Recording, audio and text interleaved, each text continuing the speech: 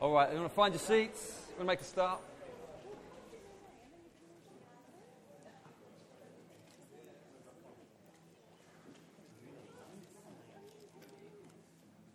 For those of you who weren't around last week or aren't around regularly, just so you know, we're starting a new series in the book of Malachi in the Old Testament. And I did a brief Old Testament history overview for you last week, just so you get the picture. It would be unhelpful to do that every week. It would just take too long.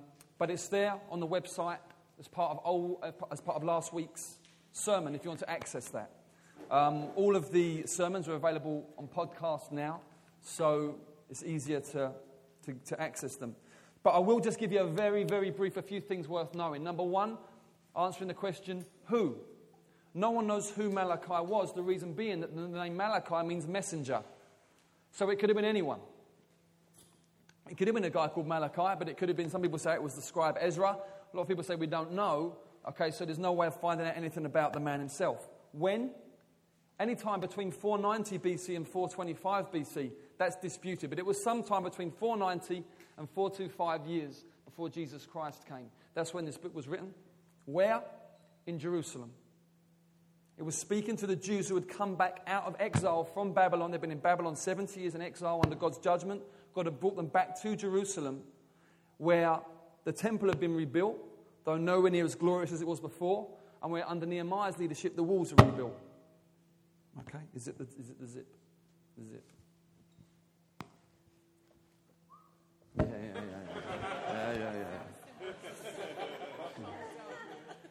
And what? Don't. Let's just stay on track. It's really, the whole idea with the book of Malachi is that it's God's covenant people that are breaking the covenant left, right, and centre, and God speaks right into it. Because that's the thing about God, you see. He doesn't fudge issues. He doesn't move around things and just kind of, he's not English. And if you're English in the room, you understand what I'm saying. We don't realise what we're like until someone who's perhaps not from England comes in and observes. I remember hearing an American preacher recently, and he just made this comment. He said this, he said, you know what, over here, candour doesn't exactly grow on trees. And you know what, candour means brutal honesty, saying things as they really are.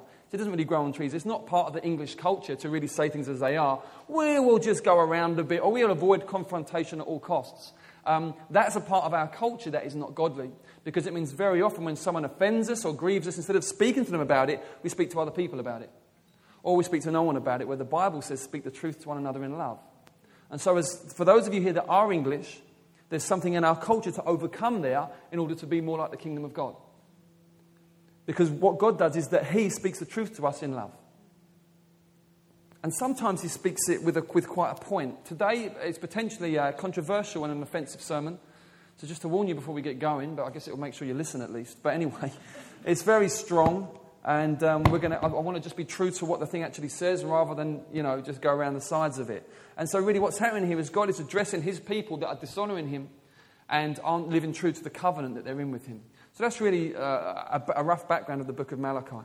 And so what we're going to read, first of all, we're going to read chapter 2, verses 1 to 9. I'll make some comments. And then we'll go from chapter 10, verse 10 after that, which is really the meat of the sermon. And now, O priests, this command is for you. If you will not listen, if you will not take it to heart to give honour to my name, says the Lord of hosts, then I will send a curse upon you, and I will curse your blessings. Indeed, I've already cursed them because you do not lay it to heart.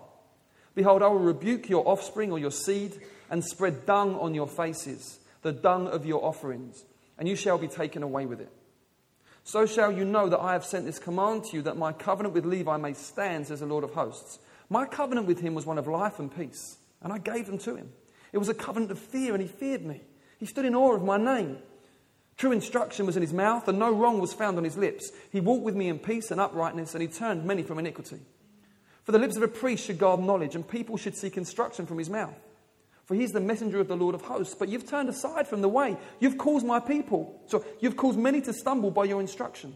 You've corrupted the covenant of Levi, says the Lord of hosts. So I make you despised and abased before all the people, inasmuch as you do not keep my ways, but you show partiality in your instruction. So straight away it's strong. God is charging the priests primarily here with not doing what they're supposed to do. They had two main functions. Number one, they would present the offerings in the temple. Number two, they would instruct the people. Now, last week we looked at how they took the offerings and what they would do, where the instructions were, you present a lamb that is without blemish or a male that is without blemish, no blind, no broken limbs or anything like that. Why? Because the offering represents and speaks of the offering of Christ, the one without blemish, the spotless one. And so as soon as you start to offer something with a blemish, you're not really offering anything that will satisfy God, because what satisfies God ultimately is not the offering of any lamb, bull or goat, but the offering of Jesus. And so anything that's offered that's blemished does not, in that sense, remind God of Christ, and so it brings no forgiveness. And so they get charged with that. We looked at that last week. This week it's instruction. He said, not only this, he said, your role is to instruct the people. They come to you and they say things like, what's God saying? And they look to you for wisdom. They look to you to open up the scriptures. They look to you to just help them live a godly life. And really, you've turning them away. Because in your heart, you've gone cold. Because you've compromised. You're turning people away from me. You're causing people to stumble. They're coming to you for advice. And you're saying, yeah, God's fine with that when he isn't. Or they're saying, no, God doesn't like that when he does. And so the people, the priest said it. You know, how many Christians I've spoken to have done crazy things. You say, what happened? And they said, well, my pastor said. And it's heartbreaking because you say, how could a pastor say that? And it's horrific because they've thought, well, the pastor said, and, surely he's a godly leader, and, well, I just did it, and now their life's just a mess. You think, oh, my goodness, what is this? This is what's happening there. Those who are supposed to give instruction, they're not really giving anything that truly reflects God's heart. They're speaking in the name of God, but it's not God's way.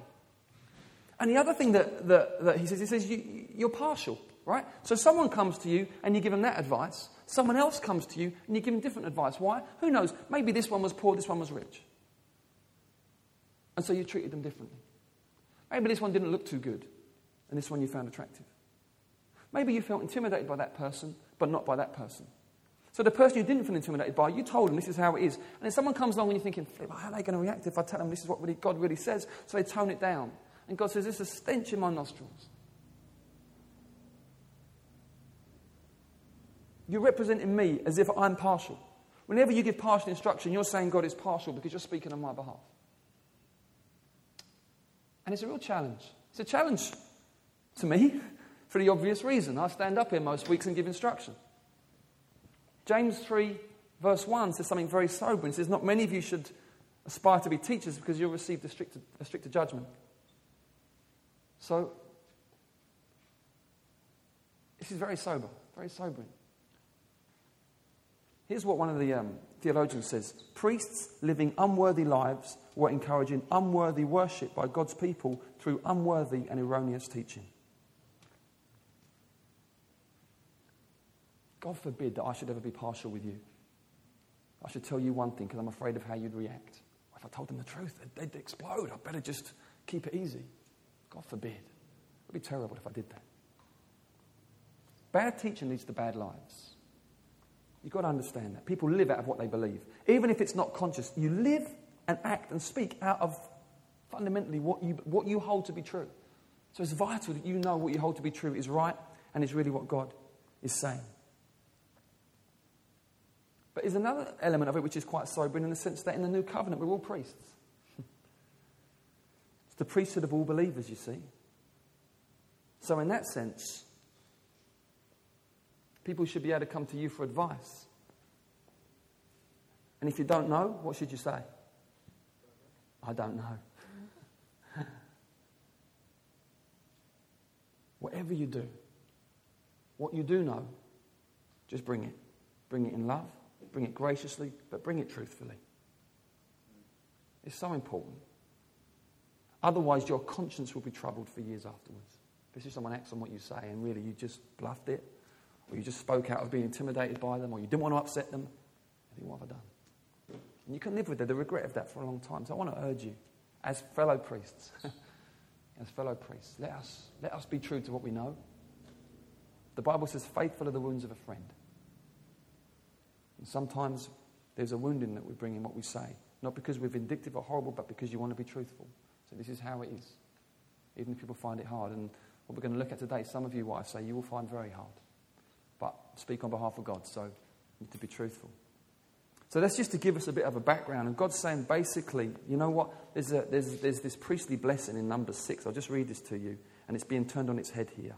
It's very, very sobering. So in Numbers 6, there's this Aaronic blessing. Aaron says this. It's beautiful. He says, the Lord bless you and keep you. What does it say in Malachi? I will curse your blessings. Then he says, the Lord make his face shine upon you and be gracious to you. I'll spread dun on your faces. The Lord lift up his countenance upon you and give you peace. I'll make you despised and abased before all the people. It's a deliberate reversing of the Aaronic blessing from Numbers 6. God's saying, you know what, you are resting on presumption. You're just assuming that, because you've got the temple and because, naturally you're the seed of Abraham, you're the Jews, you just think, it doesn't matter how we live. What the heck, man, we're the Jews, we do what we like. And God's saying it's not like that. It's a covenant of a relationship. It's about what's going on in your heart. So what are the sins? Well, let's go on, shall we? Chapter 2, verse 10. Have we not all one Father? And here it's important you understand all is referring to the Jews. It's not referring to a universal kind of thing. Have we not all one Father? Has not one God created us? Why then are we faithless to one another, profaning the covenant of our fathers? Judah has been faithless. An abomination has been committed in Israel and in Jerusalem. For Judah has profaned the sanctuary of the Lord, which he loves, and has married the daughter of a foreign god. May the Lord cut off from the tents of Jacob any descendant of the man who does this, who brings an offering to the Lord of hosts. And the second thing you do, you cover the Lord's altar with tears, with weeping and groaning, because he no longer regards the offering or accepts it with favour from your hand. But you say, why does he not? Because the Lord was witness between you and the wife of your youth, to whom you've been faithless. Because she's your companion and your wife by covenant. Did he not make them one with a portion of the Spirit in their union? And what was the one God seeking? Godly offspring. So guard yourselves in your spirit, and let none of you be faithless to the wife of your youth. Now, in verse 16 it says this, for the man who does not love his wife, but divorces her. And in the Hebrew it says, who hates and divorces her. And if you've got an NIV Bible, or an NRSV, I think, or an NKJV, or a KJV, it will say, God says, I hate divorce. Because something of the phrasing there, it's difficult to know the exact phrasing, but it could read, for the man who hates and divorces his wife, or it could read, God says, I hate divorce. It's very strong either way. The God of Israel, he covers his garment with violence. If you hate and divorce your wife, says the Lord of hosts. So guard yourselves in your spirit and do not be faithless. Now, what are the two things that are going on here? The first thing is that they are marrying people of other religions. The second sin is that they are divorcing easily. And I want to look at the subject of being yoked to unbelievers today. And I want to look at the subject of divorce. So it's quite meaty. It's going to be interesting. So, as a pastor, you hit this one quite a lot. People say, well, look, I've fallen in love. Not a believer, but they're sympathetic, Not having lots of problems with this, And you often find you have to talk to Christians. Someone who's been a believer for a while and, they meet someone and it's like, well, they don't believe, but, they're willing to come to church. You'd be fine on it. Now, it is tricky. I mean, in the Bible, it refers to those who have become a Christian, but they're married already. So their partner's an unbeliever. What to do then? Well, the Bible says, no, don't leave them. Don't do that. If they're happy to be with you as a believer, stay with them because you've got to guard marriage. The next point. Well, there are others who become Christians and it's like they're almost as good as married in that sense, Courting for years, engaged or whatever. And it's like, what do you do? It's not, on those things, you've got to walk it. But there's a general principle here of this. If you're a believer, to get together romantically with someone who's not a believer, is that okay? And there's disagreement in the church. And I want to look at what the Bible teaches and help us to unpack that today. Okay? So we'll look at Numbers 25, which is an interesting story. I'll take you through some narratives just so you can get sort of God's heart on it, really, and why it's a big deal. Numbers 25. Forgive the name of the location of the place where the Israelites were. Numbers 25, verse 1. While Israel lived in Shittim, I tried to pronounce it a different way, but with integrity I couldn't. That's what it says. The people began to whore with the daughters of Moab. These invited the people to the sacrifices of their gods, and the people ate and bowed down to their gods. So Israel yoked himself to Baal of Peor. That's a different god. And the anger of the Lord was kindled against Israel. And the Lord said to Moses, take all the chiefs of the people and hang them in the sun before the Lord, that the fierce anger of the Lord may turn away from Israel. And Moses said to the judges of Israel, each of you kill those of his men who have yoked themselves to Baal of Peor. And behold, one of the people of Israel came and brought a Midianite woman to his family, in the sight of Moses, in the sight of the whole congregation of the people of Israel, while they were weeping in the entrance of the tent of meeting. When Phinehas, the son of Eleazar, son of Aaron the priest, saw it, he rose and left the congregation and took a spear in his hand, went after the man of Israel into the chamber and pierced both of them, the man of Israel and the woman through her belly. Thus the plague on the people of Israel was stopped. Nevertheless, those who died by the plague were 24,000. And the Lord said to Moses, Phinehas, the son of Eleazar, the son of Aaron the priest, has turned back my wrath from the people of Israel, in that he was jealous with my jealousy. Okay. What does this teach us? It doesn't teach us that we are to use spears in church discipline or anything like that. What it teaches us is two things. In this situation, we're going to build an argument, but in this situation at least, the coming together, the marrying of the sons of Israel with the daughters of Moab led to a joining together of the religions. That's what it led to. And as such, those two things profaned the covenant God's people had with God, and there was a judgment that came. It was a very fierce judgment. Just to give you a sense of how it made God feel, 24,000 were killed as a result of that, and only that act of vengeance by Phinehas was able to stop the plague. So, okay. Then if we go to 1 Kings 11, we get to the story of Solomon, who started off well and became a bit of a player.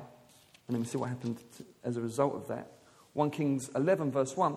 Now, King Solomon loved many foreign women, along with the daughter of Pharaoh, Moabite, Ammonite, Edomite, Sidonian, and Hittite women from the nations concerning which the Lord had said to the people of Israel, you shall not enter into marriage with them, neither shall they with you, for surely they will turn away your heart after their gods. Solomon clung to these in love. He had 700 wives, princesses, and 300 porcupines. Concubines. It's a joke. No one even laughed. I thought, come on, guys. And his wives turned away his heart. His wives turned away his heart. Now, at this point, some of you ladies could be thinking, it always seems to be the wives that are the baddies. Why is this? Here's why. It's not saying that at all. Here's why. In those days, the guy would go and get the girl. A woman wouldn't go and seek a husband. A husband would go and seek a wife, you see. So the instruction to the Jewish women never was, don't go and get married to someone who's, doesn't believe in the Lord, because they wouldn't be doing that. They would be sought out and then would be married. You see, the instruction was to the men. And so that's why it's phrased in this way. Anyway, nevertheless, it says this. His wives turned away his heart. God has said, don't marry them because they'll turn away your heart. So we get this situation happening here. And then we've got a very interesting one in Nehemiah. If you go to Nehemiah, just trying to just show you it's not a one-off. Nehemiah 13, this is, do you want me to be this kind of a pastor? Nehemiah 13, verse 23. In those days I saw the Jews who had married women of Ashdod, Ammon and Moab, and half of their children spoke the language of Ashdod, and they could not speak the language of Judah, but only the language of each people. And I confronted them and cursed them and beat some of them and pulled out their hair. And I made them take oath in the name of God, saying, you shall not give your daughters to their sons, or take their daughters for yourselves, for your sons or for yourselves. Did not Solomon, king of Israel, sin on account of such women? Among the many nations there was no king like him, and he was beloved by God, and God made him king over all Israel. Nevertheless, foreign women made him even to sin. Shall we then listen to you and do all this great evil and act treacherously against our God by marrying foreign women? Now, what's going on here? Here's what's going on. God is saying this. You are my covenant people. If you marry those who are covenanted to another God, then you are joining the Lord with their God. So you're defiling God. It's very, very serious. But then I guess many of us would take a step back and say, yeah, but hold on a second. What if they're not of another religion, okay, but they're just agnostic or atheists or whatever? Surely, how does that work? Here's how it works. As far as God is concerned, there are no atheists. As far as God is concerned, there are no agnostics. As far as God is concerned, there's a planet full of worshippers. Everybody worships something. The issue is not, what religion are you? The issue is this. Do you worship the Creator or do you worship the created? That's the issue. The Bible is clear. Every other God is a God made up by the human imagination. So there is no Allah. Okay? There is no Allah. There is no all these Hindu gods. No, they're not. They are the forming from people's imaginations, and then yes, demonic powers do get behind them, but ultimately they are the forming of human imagination. So you either worship the creator or the created, whether that's yourself, your partner, a celebrity, a sport, a God that you've created. Maybe that you've inherited it, you've just brought up in it, but it's still a God of the imagination. And so the issue is that for a believer to be a believer and be covenanted with the Lord, and then as a single person, and then say, I'm now going to start a relationship with someone who worships the created. You're profaning the covenant that God has brought you into. And it's all the way through Scripture. So what about the New Testament? Does it carry on? Well, yeah, if we go to 1 Corinthians 7, verses 39, just to show you. I know it's just sober stuff, guys, but we may do some Q&A, but if I don't instruct you on this stuff, then, I might get dung on my face. I don't want dung on my face. 1 Corinthians 7, verse 39. A wife is bound to her husband as long as he lives, but if her husband dies, she is free to be married to whom she wishes, only in the Lord. Okay? So this helps us with the crazy charismatics who are always waiting for Mr. and Mrs. Right. No, you're free to marry whoever you wish. Okay? Only in the Lord. Make sure they really love the Lord. And it's going to work. Use your noddle as well. Is there some sense of compatibility here? Do we get on? But theologically, what's the issue? Theologically, the issue is in the Lord. That's the only thing. And then you're all very famous with the 2 Corinthians 6. If you've been a Christian a little while, you probably would have heard this. 2 Corinthians 6, verse 14. Don't be unequally yoked with unbelievers. Right, so there's a yoke. The issue there is yoking, the same term used in the Old Testament. It's like you're joined together and you're trying to go this way. I want to follow the Lord. This person's either saying no and willfully resisting, or just being kind of dragged along after you, and it makes it hard work. God is zealous about this. You say, why? What is God? Why is it that it matters so much to God? What's God after? Here's what God's after. He tells us in Malachi. It's beautiful. It's a beautiful, beautiful thing. And this is what I'm going to say now is pretty counterculture as well. But the Bible's like that from time to time. Verse 14 of Malachi 2.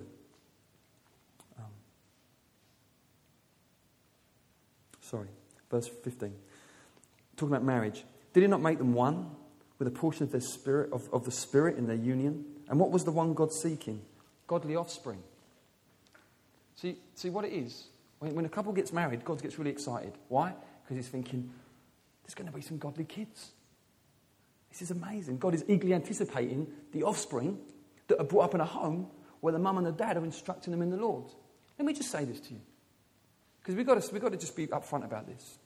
It is not cool, trendy, or clever to bring your children up into the confusion of pluralism. Right? If you're a Christian and you bring your kids up with, well, just, here's the options, believe what you like. So what are we saying? We're saying that kids have discernment. We're saying kids have a moral framework to make that kind of decision. It's crazy. That's like laying out Postman Pat or that, Halloween 6 or Saw. Watch which one you like. Which one do you fancy? Yeah, okay, there's numbers of films and whichever, you find. What kind of shepherding is that? Where's the wisdom in that? The Bible is clear. Particularly for dads as well, actually. There's a particular thing for dads, and obviously where there's a single parent situation and it's just the mum, then, good guys, grandparents or men in the church can be there to support. But fathers, don't provoke your children to anger, but bring them up in the discipline and instruction of the Lord. Bring them up in the Lord. Bring them up. And some of you might be thinking, why are you going on about this? I'm not even married. No, but most of you probably will be one day. Most people who are Christians at some point marry. Not all, and we absolutely honour singleness. It's not a second best by any means scripturally. No way. We honour singleness. But if you're going to get married, do it well. So you need to learn how to do it well. So you need to bring up your children in the Lord. And God's looking on saying, yeah, come on, Father, you instruct them in the Lord. Mothers, you nurture them in the Lord. Godly offspring. That's what he's after. That's what he wants, you see. And in many ways, again, I would just say this, what's marriage about biblically? Companionship and offspring. That's what it's about. Those are the two things biblically. So, there we go. There you have it. That's my instruction. Will I still love you if you do your own thing? Yes. But I will say, you're a wally. You heard me preach the word to you here, and you took it as if it was some kind of human advice, when it wasn't. It was the word of God. I will. And we'll keep loving you, though. But I tell you, this is serious. It is serious. And if you just decide to do that, it won't be all right. Okay? It won't be all right. I want to say that to you. Because if you're convinced, you see the scriptures, and you make your own call in the light of that, it won't just be okay. It's a very different sermon from normal. I know this. If you're here as a guest, it's not normally like this, but it's one of those. This is the passage, so that's what I'm preaching. Trust him, won't you? Trust him for his provision for you. Don't do the thing where someone rocks up and they say they're a Christian and you know they're not. Everyone knows they're not. They know they're not. They said they are because they want to be with you. Don't convince yourself and try and convince others. Don't do it. It's hard work, isn't it? Constantly pushing down what you know to be true. Just saying, this isn't happening. I need someone who loves Jesus who's going to run with me. I want to run with someone. Yeah, I want to run with someone. And what was the other sin? Well, the other sin was that they was divorcing the wife of their youth. They were trading them in for a new model. Basically what's happening. Get married to someone young and then they get a bit old. It's like not quite as attractive as you were. And they'd divorce them, put them away, and they'd take a foreign woman who didn't love the Lord, but she looked hot. Basically what happened. Yeah, that was their philosophy. God says, I hate it when you do that. You're being violent. You're being violent. It's a disgrace. When I joined you with your wife, I gave you some of my spirit. God honours marriage. When people get married, whether they believe in God or not, God gives the spirit to that union because he honours marriage. What God has joined together, let no man separate. What God has joined together, let no man separate. We honour marriage massively, hugely, because it's more than just a covenant, it's a creation ordinance. It's huge. It's more than just a contract, more than just a covenant. Those elements are in there. It's a creation ordinance. It was like one of the first things that happen. They get joined together and go and multiply. Leave your mother and father and cling to your wife. Become one. Physically, but work out a oneness of identity. You don't pull that apart. I'm going to give you a quote here. You may hate this quote. I think there's something in this quote worth reading. It is better to endure much personal unhappiness than to treat as expendable the solemn vows of the wedding service. I'll read that again because it's massively countercultural. It is better to endure much personal unhappiness than to treat as expendable the solemn vows of the wedding service. What is that saying? That's saying, what if your marriage isn't going too well? You stick at it. Divorce is not an option. You should have been around for the first how many years of our marriage?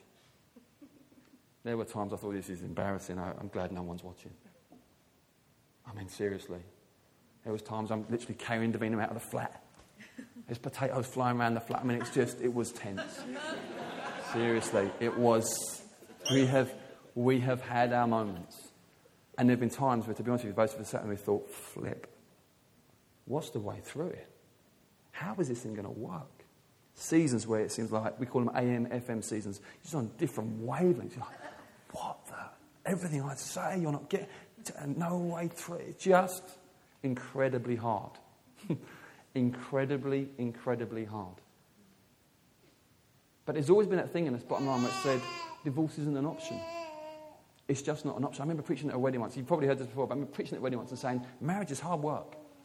And everyone just sort of gives this really pity and looks over to Davina. Everyone goes, And I thought, what is that? I didn't think I said anything wrong there. And I realised what it is. People think hard work's bad. It's not bad. It's great if you build something good. But it takes work. You've got to roll your sleeves up and you've got to work things through. You can't just skate over issues or think, oh, we're not on the same page there. We'll believe that it'll work itself out. I tell you, it won't work itself out. It will bite you on the bum. It really will. It will come and get you. You've got to work things through. If you can't handle confrontation, you need help, get prayer, get advice so that you can learn to confront well in your marriage. Wow. work things through. Things don't just work themselves out. They have to be worked out by speaking the truth to one another in love, by listening quickly and speaking slowly. All these lessons that we all find so difficult. God says, whatever you don't just get to the point where, it's not working anymore, and I get someone else. God says, that's polygamy. It's adultery and it's polygamy. You might not have a number of wives, husbands at the same time, but you're just going through, you're marching through them. No. What is the biblical view? How does God see divorce and remarriage? Well, Matthew 19 tells us. And please, I'm not speaking here as one who's not experienced this. My mum and dad are both on their third marriages. So I'm aware of the intricacies, I'm aware of the complexities, I'm aware of the pain, I'm aware of all kinds of stuff. And but this is what Jesus said. And Pharisees came up to him and tested him by asking, "Is it lawful to divorce one's wife for any cause?" He answered, "Have you not read that he who created them from the beginning made them male and female, and said, 'Therefore a man shall leave his father and his mother and hold fast to his wife, and they shall become one flesh. So they are no longer two, but one flesh. What therefore God has joined together, let not man separate.' They said to him, 'Why then did Moses command one to give a certificate of divorce and to send her away?' He said to them, 'Because of your hardness of heart, Moses allowed you to divorce your wives, but from the beginning it was not so. And I say to you, whoever divorces his wife, except for sexual immorality, and marries another, commits adultery.'" It's tough. What does this make you do? What should this make you do? It should make you think very carefully about your future marriage partner. Because once you're in, as a believer, you're in.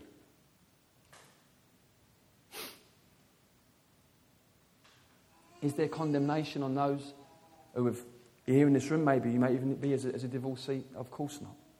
Of course not. All of us are aware of things in our past we've done. You think, God, how do I live with that? But by God's grace, each of us are learning by His Spirit how to rebuild and get things right and just work through stuff and not live with loads of niggles under the surface, but work things through. God is a God who at His heart is redemptive, at His heart is restorative. He wants to rebuild, make good what went wrong. That's totally the heart of it here. But at the same time, I need to be speaking to those of you that have never been divorced, have never been married, and say, look, guys, let's build well so I don't have to then take you through that whole thing 10 years later. I want to ask you to exercise wisdom in the choosing of your marriage partner. This is very, very important. Proverbs 31, it says this: beauty is fleeting and charm is vain. Guys, beauty is fleeting. I think Davina is the most physically attractive woman on the planet. There will come a time where it will take me quite a lot of time to convince other people of that. Say like in 40 years' time. They might say, that's cool for you, but she's no stumbling block for me. We're going to be wrinkly. We're going to be saggy. We're going to struggle getting up out of seats. That's how it's going to be. So if it was just that won my heart, then there's going to come a time where I'm going to start struggling. It's fleeting. But there's an inner beauty. There's a godliness. What really won my heart for Davina was when I looked in her eyes one day and I realised this girl will definitely love Jesus more than she loves me. I saw it. And I thought, yeah, she's got me. She's got me. And I want to say, guys, look for that. Look for that. Girls, charm is vain. A lot of guys talk a good talk. They've got the things, the stuff, the words on their lips, the little promises they might make, this, that, and the other. Look for substance. Once we get married, you watch my prayer life. Forget it. Are you praying now? Are you seeking God now? Are you in the Word now? Are you radical now? Are you living out free from the love of money now? Are you pursuing Christ now? Girls, look for that in a guy. If that's not there, don't give them a second thought. Forget if they're funny. Forget it if they're handsome. Forget it if they've got all the slick words. Okay, it's nonsense. They need to straighten out and get godly. So important. So important that we do this right and we plan well. Then we're going to build something great. Free from as many regrets as possible. Amen? I know it's sobering, but, sometimes it's like that.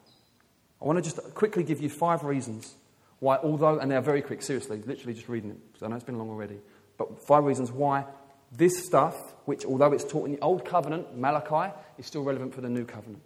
Number one, Jesus' and Paul's teaching exactly correlates on the Old Testament teaching here. Because the Old Covenant is different from the New Covenant, yeah? But some things remain, some things don't. So we've got to be clear. Is this one thing that remains? Second reason.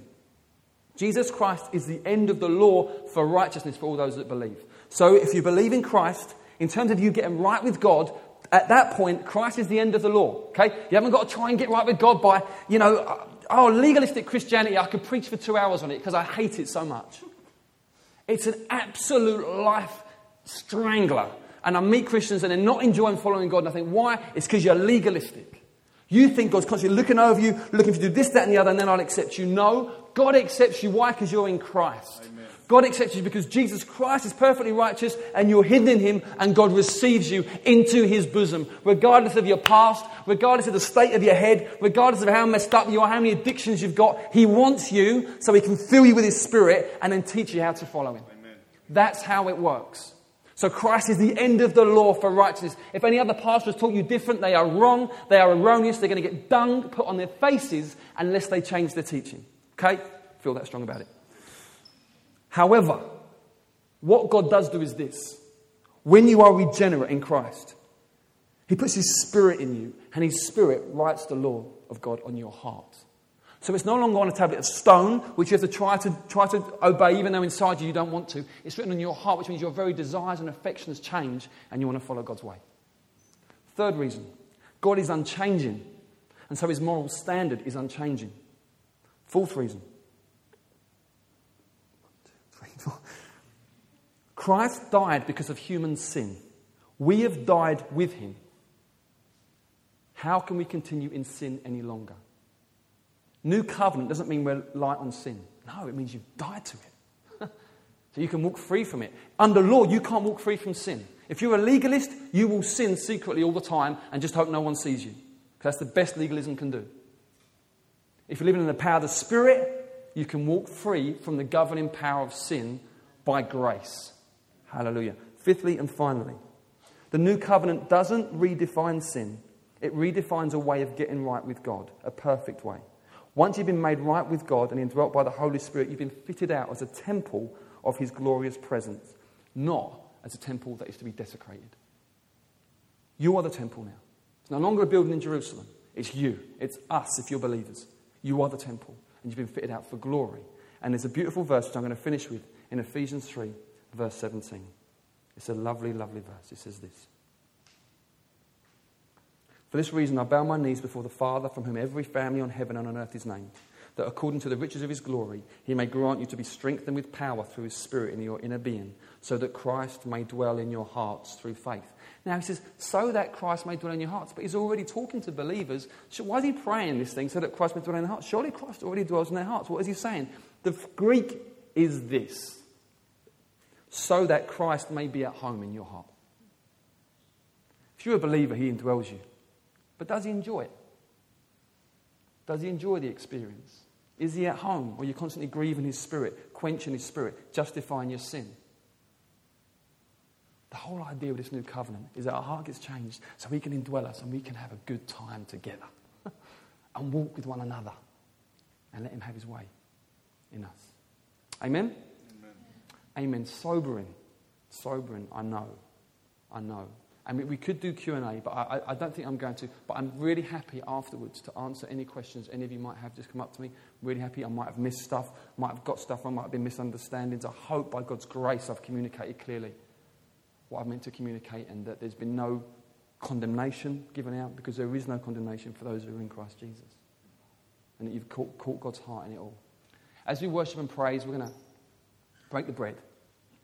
And we're going to drink the wine, because Jesus said, when you gather, do this to remember me. Let me just say, between now and the end of the service is breaking bread and drinking wine time. So when you go up there, please don't feel you have to rush.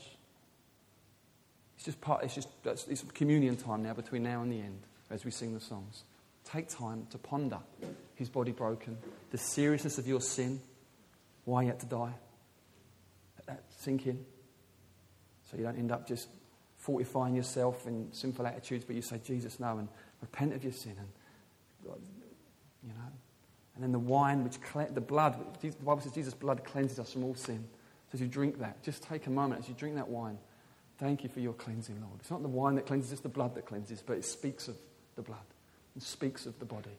Just look to encounter him as we take the bread and the wine. If you're not a believer, please don't come and take it because it won't do you any good. It's not like a magic charm. It's through faith that we experience the Lord. If you are a believer, but maybe you're in a bad place with God in the sense that you've just been holding on to hidden sin and mucking around, let me just say, please get right with God before you take the bread and the wine. Don't take the bread and wine in an unworthy manner. Just get right with God. Confess your sins. If you've got to get right with a brother or sister, maybe you've been resentful towards or whatever, just come and say, look, I'm sorry, please forgive me, and just get right with them. No one's looking or listening, but let's do this well, yeah? Let's do this well. We're the body of Christ. What a privilege. With it comes great joy and celebration. There's a great responsibility with it as well. Let's pray.